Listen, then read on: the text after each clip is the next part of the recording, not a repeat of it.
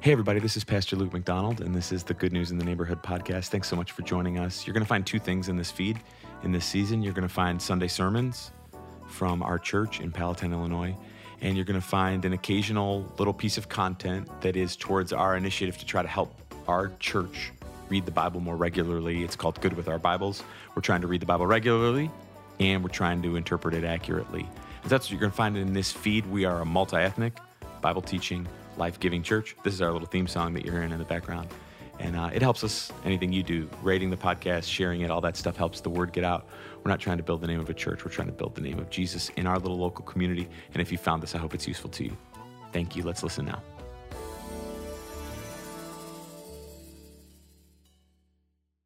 Now, if you have a Bible, I hope you'll turn to Psalm 23. I started last week by saying that I really wanted to have good holidays this year. I wanted to kind of like go past some of the memories of the last few years with too many people sick, too many people missing, too much uncertainty. I really want and was hoping and praying for that there would be like just a, kind of when like every once in a while everything just works perfect and it's this beautiful like, man, wow, this is cool. Just like at the end of one of those Hallmark movies kind of holiday thing. And the way that prayer was answered was that on Thanksgiving night, I took one of my kids to the emergency room because he couldn't breathe. It was kind of like, so it was like I asked for something to happen. And this is why you always got to be careful because I preached to you last week this kind of idea of like, the Lord is my shepherd, I shall not want. And I preached to you with a lot of faith this idea that like, even if things don't go the way that you want, if you have a connection to the shepherd, you can have good holidays even if the details don't sort out exactly the way that you're hoping. And God, like he often does, was like, oh, really? That's what yeah. Hey, you said that to all those people. You said that to all those people, didn't you? Let's give you a chance to prove it, is the way that it often works. And so we've had, I know there's lots of people that have the sickness thing going around, and we've had it for sure in our family this week.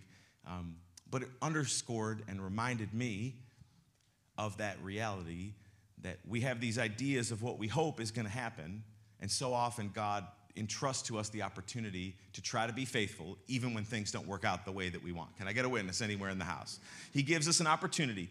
And today I want to preach to you, we're talking about the Good Shepherd for good holidays. I want to preach to you today about 4 promises that my shepherd keeps. This is Psalm 23. Psalm 23 says, the Lord is my shepherd, I shall not want.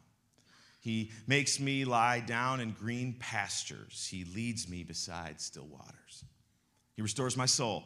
He leads me in paths of righteousness for his name's sake. So even though I walk through the valley of the shadow of death, I will fear no evil, for you are with me. Your rod and staff, they comfort me. You prepare a table before me in the presence of my enemies. You anoint my head with oil. My cup overflows. Surely goodness and mercy will follow me all the days of my life, and I shall dwell in the house of the Lord forever. Amen. What we learned last week is that the Lord is my shepherd, I shall not want. Now what that really means in that first verse is that I shall not want is about what I choose to see. It's not about what I hope to hold. I shall not want is about having this mentality that because I have a shepherd, even when things aren't going the way that I want, it must be good because he's good. And we learned last week that often the shepherd doesn't grant us our wants. That's not like the idea, the Lord is my shepherd, so it's like I won the Powerball, now I can buy anything I'm hoping for. It's that the shepherd frees us from want. The Lord is my shepherd, I shall not want. I want to talk to you today about these second and third verse, which says, he makes me lie down in green pastures. He leads me beside still waters. He restores my soul. He leads me in paths of righteousness for his name's sake. It's a picture, these 2 verses are a picture of peace. A picture of peace. I don't think I need to do a lot of work to convince you that most people in our day and time are not living with a lot of peace. Most people are living with a lot of fear, uncertainty, anxiety, frustration, all those things. The picture here painted of the sheep under the care of the shepherd here in this verse is like after dinner sheep. Like, that feeling, maybe you had it earlier this week of like, I couldn't eat one more bite even if I wanted to. Anybody get there? Like, I couldn't, not 2 more. That feeling of I have everything I want, I have everything I need satisfied. 4 promises that the shepherd keeps. Here's the first one. When I'm anxious, he will calm. Because sheep are timid, they refuse to lie down unless free of all fear. And because of social behavior within the flock, sheep won't lie down unless they're free from friction with others of their kind. If they're tormented by flies or parasites, sheep won't lie down. Only when free of pests, only when free of worry, can a sheep lie down. Because of this, it's a beautiful picture when it says that the shepherd makes the sheep lie down in green pastures. Also, where this is written in the first century is not like, somewhere like we can picture Iowa being with just field after field after field. In the Middle East, green pastures don't just happen by chance. Green pastures are the product of tremendous labor, time, and skill. They're the result of clearing rough, rocky land, tearing out brush.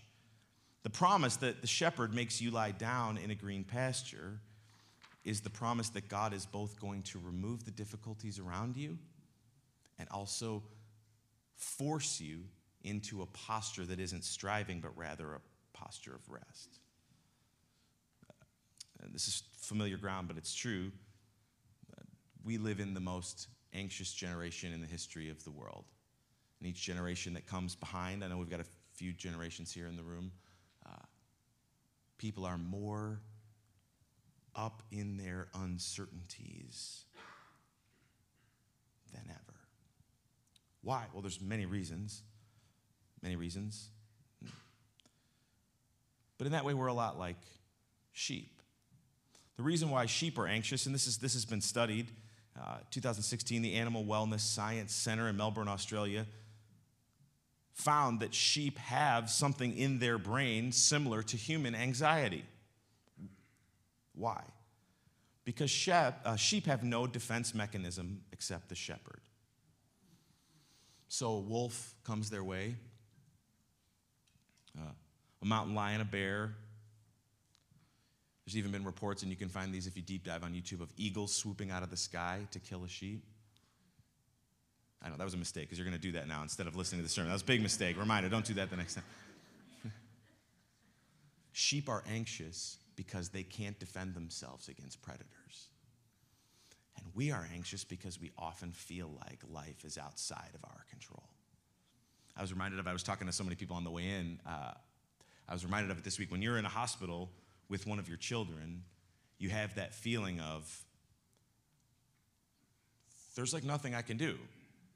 I paid these taxes and drove them to this hospital. That was my contribution. And it wells up in you this sense of like defenselessness. And rather than try to fix that by gaining an illusion of control, what would happen in your mind and heart if instead you realize that because you can't defend yourself, that means it's the shepherd's job to defend yourself? So rather than what we do, right, is we like to build our little kingdoms of control, right? Like, I like working with these people because they don't fuss with me. I like having these friends because they don't fuss with me. The one thing that I control is that the table on Thanksgiving is going to be perfectly set. And if anyone comes within 3 feet of that china within 2 days of the thing, they're going to hear me yell like they've never yelled, because I just can't control anything else. But you know what I can do? I can make this table setting perfect. Or whatever, right? We kind of build these little things in our minds, and that allows us to feel like we have some control. But what would happen if we just kind of like opened ourselves up completely to the reality that we can't do like much of anything about anything? We can't fix the government. You and me, like personally, we can't fix the government. We can't fix the economy. We can't figure out why everybody's sick. We can't fix the school system. We can barely, if you just get to it, we're usually not very good, you and me, at controlling ourselves. So if I can't keep myself from reaching into the M&Ms in the bin outside my office, how could I expect to be able to make the whole world run the way that I want it to run? So instead of trying to gain control, the picture here that he makes me lie down in green pastures is the picture of understanding that the shepherd will defend the sheep. That word there, makes me lie down. I'll show it to you. This is what the Hebrew word looks like. Up there in a size like 8 font, up there in the left corner. That word means that the shepherd, when it says that he makes you lie down in green pastures, the picture is that the shepherd is creating the optimal environment for and forces the experience of rest for the sheep. He makes me lie down in green pastures is this picture that the apex of human experience is not striving. The apex of human experience is the calm contentment that who God is and what he's given me right now is enough. He forces that experience onto me. 4 promises the shepherd keeps. 1, when I'm anxious, he will calm. 2, when I'm restless, he will satisfy. The second part there in verse 2, it says that he leads me, do you see it? He leads me beside still waters. Even though the good shepherd is willing to lead his children to streams of pure and refreshing water, we tend to stop off at the germ-infested water hole of convenience and forfeit his path to right living. I think you can understand it. That, like, animals can't make it without access to clean water. Pretty straightforward. And so one of the primary jobs of the shepherd is to make sure that the sheep find their way on a regular basis to clean water that will restore them. And they have to be led there. And the picture isn't like of just kind of basically just adequate water. Still waters is perfect for what they need. That's the idea. St. Augustine, almost 2,000 years ago now, said this, "O God, thou hast made us for thyself, and our souls are restless and searching till they find their rest in thee." He leads me beside still waters, gives me the nourishment that I need, but also the optimal environment for calm and rest.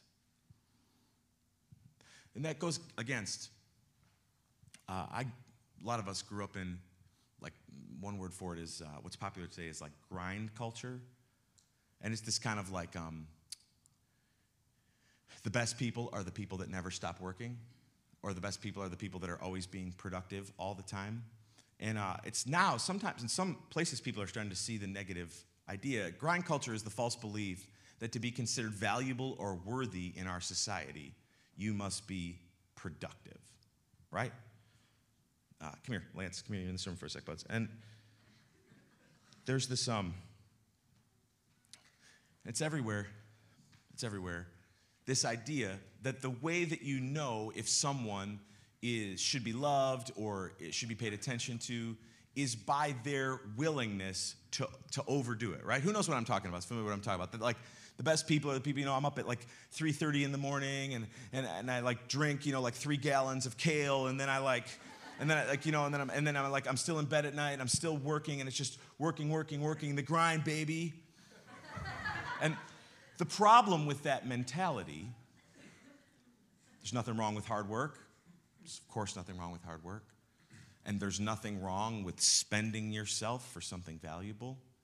But it is a false thought that my value to God and thus to the world is contained in my hustle instead of in who Jesus has made me to be through Christ. See, he doesn't say that like the shepherd runs the sheep through training camp so that they can make it up the mountain even faster next week. Many people here have bought into the gospel of self-improvement.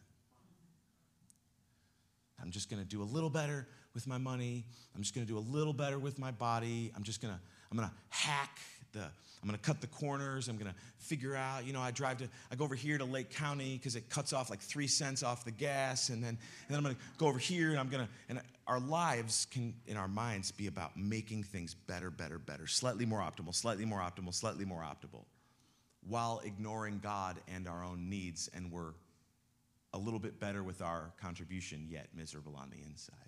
Do you see here that God's ideal situation for his sheep is contentment? So like the best it can possibly be is not for the sheep to be leaning forward, going after more. The best thing, you're the sheep today. You were the shepherd, I think, last time. So when you look at your life, right, and you look at your work, and you look at, you work one job and then you coach basketball. I know that, Lance, about you as a second job. You got this new sweatshirt, looking very svelte, looking good. It's a nice fit, as the kids say, nice cut. And you care about your mom, and you care about church, and you have like some kind of secret girlfriend that you haven't told me that much about, that I'm kind of boxed out of. Yeah. Didn't deny it. But like when you look at the circle of all the things, and there's people in here that have more things that are trying to take up the space of their life, and there's people in here that have less. But when you look, Lance, at the circle of things that God has put into your life, when God looks at you, his like design for you as one of his children, in this passage, one of his sheep, is not that you would figure out how to squeeze just a little more out of each of those areas. God's desire for you is that you would look at what he's given to you already and you would say, wow,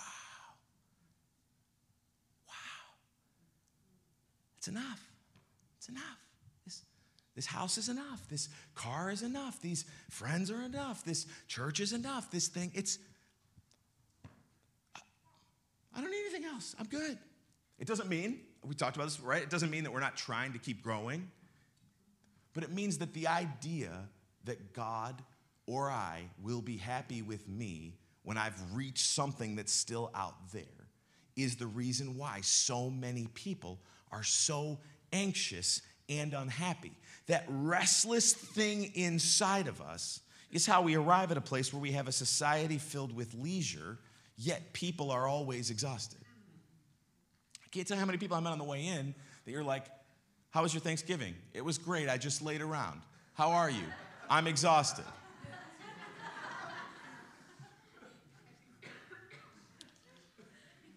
It's because we've confused relaxation and rest. I'll just throw this in there. We don't know the difference. So you can lay around all day and still be tired if you have that gnawing thing inside of you that you should have spent the day achieving something, or if you're not happy and joyful and content in what you have, but still thinking about what else should be out there. What the shepherd promises today is that he wants to lead us. He does lead us beside still waters. It's a place of contentment. Third thing, when I'm broken, he will repair. This is the idea inside that phrase. He restores my soul. He restores my soul. The idea of restoring your soul is not to make you into something better. It is to put you back to original factory settings. This happened to me a bunch lately. I've had a few different trips to the Apple store lately. Two, one for my phone, one for my laptop. Both of them resulted in this kind of like, I don't know, but if you give us like $4 million, we can give you a new phone kind of thing, you know? Okay, yeah. And what they always want to do, that's why they always start by saying, is your data backed up? Because what they want to do to try to get your Apple product fixed, usually, is they want to restore it back to factory settings. Why? Because the idea is, in their mind, we gave it to you perfect. So if something's not working inside of it, it's because of something that you clicked on or something you added to it or something you did with it or some. So if we can just get it back to the way that it was made originally, DC, it has the best chance of working properly.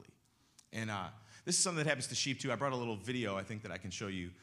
Sheep fall over, and when they're thick with the wool, they can't get up. This is going to be your favorite part of the sermon for sure. Check this out. I was going to have Lance act this out, but I thought that would be too much for the...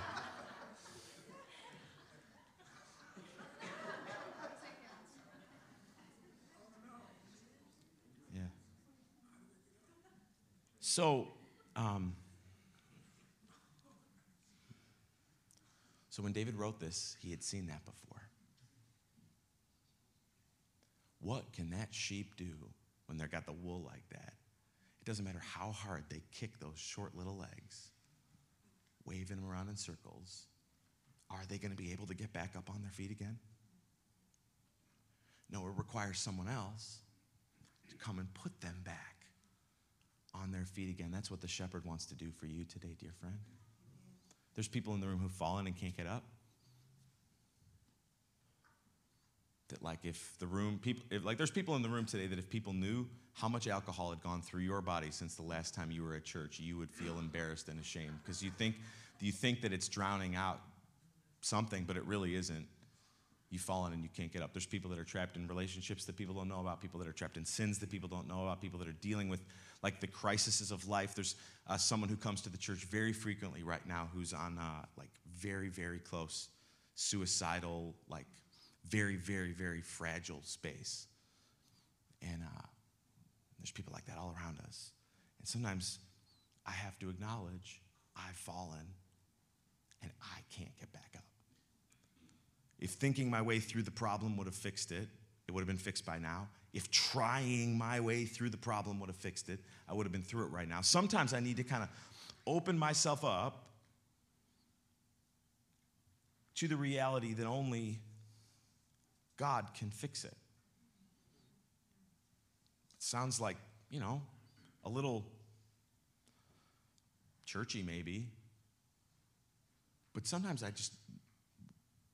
Western culture, we love to think, I can fix it. I can fix it. I'll just read another book, buy some more Bitcoin, whatever. I'll fix it. I'll fix it. I'll fix it. I'll fix it. I'll fix it. I'll fix it.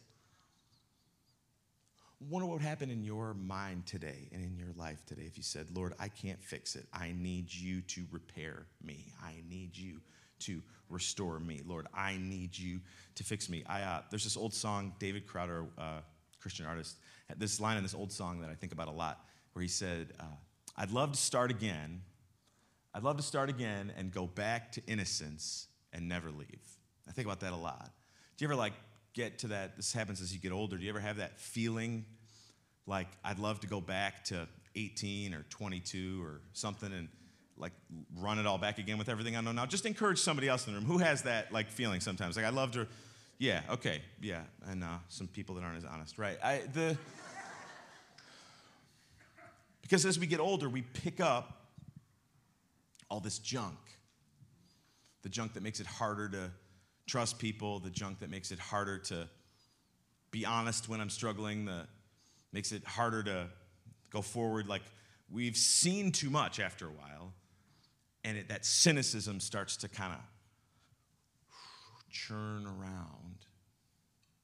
And what we desperately need is not naivete, but that beautiful innocence of children, God to give us back the joy of accepting people where they are and believing them when they say things and having a certainty that the future is bright.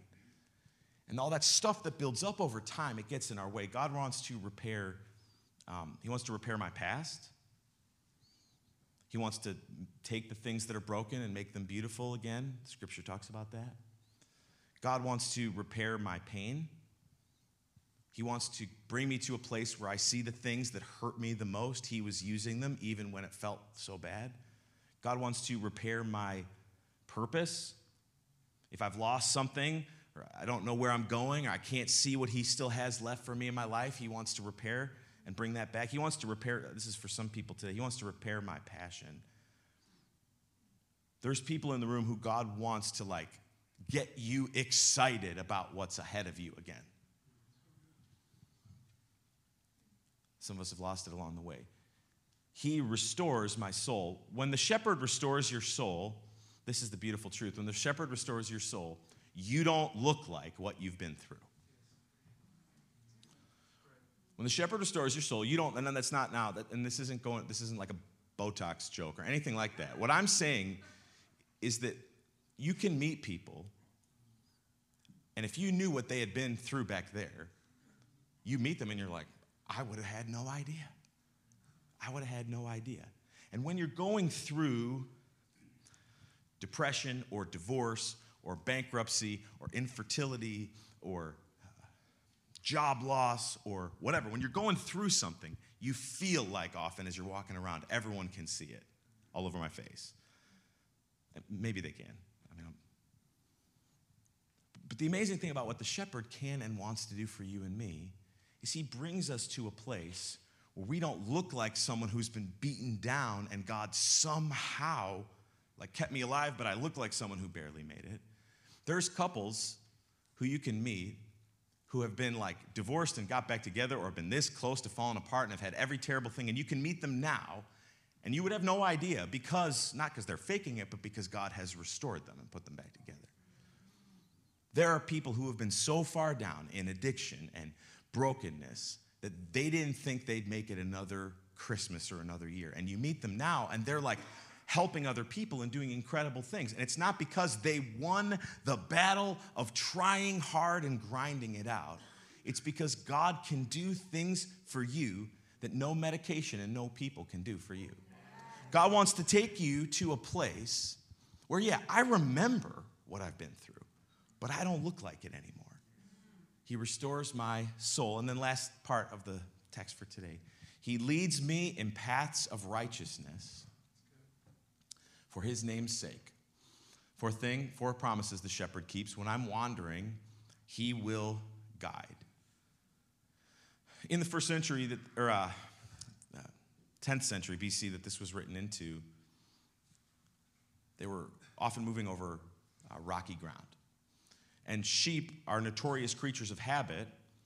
And so what the shepherds would do is they would set them up on a path to walk over rocky ground, that as they walked past it, day by day, by day by day, eventually there would become a path, then a trench, then a groove, then calm dirt to walk across underneath the rock.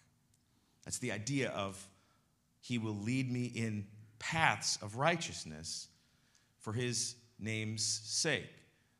There's something about a path of righteousness that allows us to do things and go places further, faster than we could before. It's this idea of a path. Have you ever heard of the Oregon Trail? Or did you ever play that game? It was real popular when we were a kid. Yeah. The Oregon Trail was a 2,000-mile pathway used from the 1840s to the 1860s to get pioneers from east of the Mississippi all the way to the west coast of the country. In its peak year, 1852, 10,000 people traveled the dangerous journey. Teresa, if you know her, was one of them. They all drove covered wagons, and these covered wagons created ruts in the ground as they went the same direction over and over and over and over. The first people had to find their way. The people coming along later were able to follow the path that someone went down. What I'm saying is this: God wants to build patterns of behavior in you for his glory. And the way that he's going to do it is not by you coming up with something that no one else has ever figured out before. It's by doing the things that are in his word, the same things that have always worked. He leads me in paths of righteousness for his name's sake. I brought a couple verses that help with that, I think. Proverbs 14:12 says, there is a way that seems right to a man, but its end is the way of death. That's the path that left to our own devices we run down. Yet Proverbs 3:5-6 says, trust in the Lord with all your heart and don't lean on your own understanding. In all your ways acknowledge him and he will, do you see it? Make straight your paths. What God wants to do in you and in me is build patterns of behavior for his glory. Patterns take time to develop. Patterns are hardest at the start, but patterns, habits, take the simple daily tasks of life and make them permanent. I've had a close-up to see this. Kristen, my wife, she's not in the room. She's downstairs serving the kids because she thought, I've been home with the kids sick all week. What should I do? I'll go to church and serve on Sunday morning. She is the most disciplined person with being in the Bible of anyone that I've ever known, in my life. Every morning when she wakes up, she gets her coffee and she sits and she reads God's word. And I've seen her do that now for year upon year upon year upon year upon year upon year. And so many of us want to develop the habits, but we get stuck and then we bog down and then we get frustrated quick, give up, whatever. What God wants to develop in you, do you see it? He wants to lead me in a path, a pattern of righteousness for his glory. And I'm hoping and thinking and praying towards that for you. How do we keep on developing those patterns? Patterns of going to church, patterns of being in prayer, patterns of forgiving people easily rather than holding on to things. Those paths of righteousness, but this is the last part. The band's coming. We're going to sing in a second. Notice why God wants to build those patterns for you. Do you see it? It's the last part of these verses. For his name's sake. The reason why so many people are so anxious is we haven't yet figured out that life is not about me, and life is not about building up my reputation, building up my name, building up my bank account. So many people are so anxious because we think that life is successful if I get to my goals, if I achieve my dreams, if I get to where I'm hoping to get. And it's not about that at all. It's great when it happens. But we were put on this planet to bring glory to the great God of the universe, Jesus Christ. We were created to point to who he is and to point to what he's done. So if you're here today and you're struggling, like really struggling with anxiety, God wants to help you with it. He wants to be your shepherd. But not just so that you feel better, that's a cool byproduct, but he wants to do it so you can say, Jesus did for me what nothing else could do for me. God wants to heal the relationship, fix the existential struggle. God wants to do all the things that we've talked about here. The shepherd wants to do all these things for his sheep. But not so that we can achieve the American dream and be so happy in all the things that we've done, so that we can point to Jesus. He is the king. He is the good shepherd, like we said last week, who lays down his life for the sheep. And one of the reasons, and then we're done, we're going to sing in just a second. I'll just stop here. You're not going to stop churning around inside until you realize that it's not about you.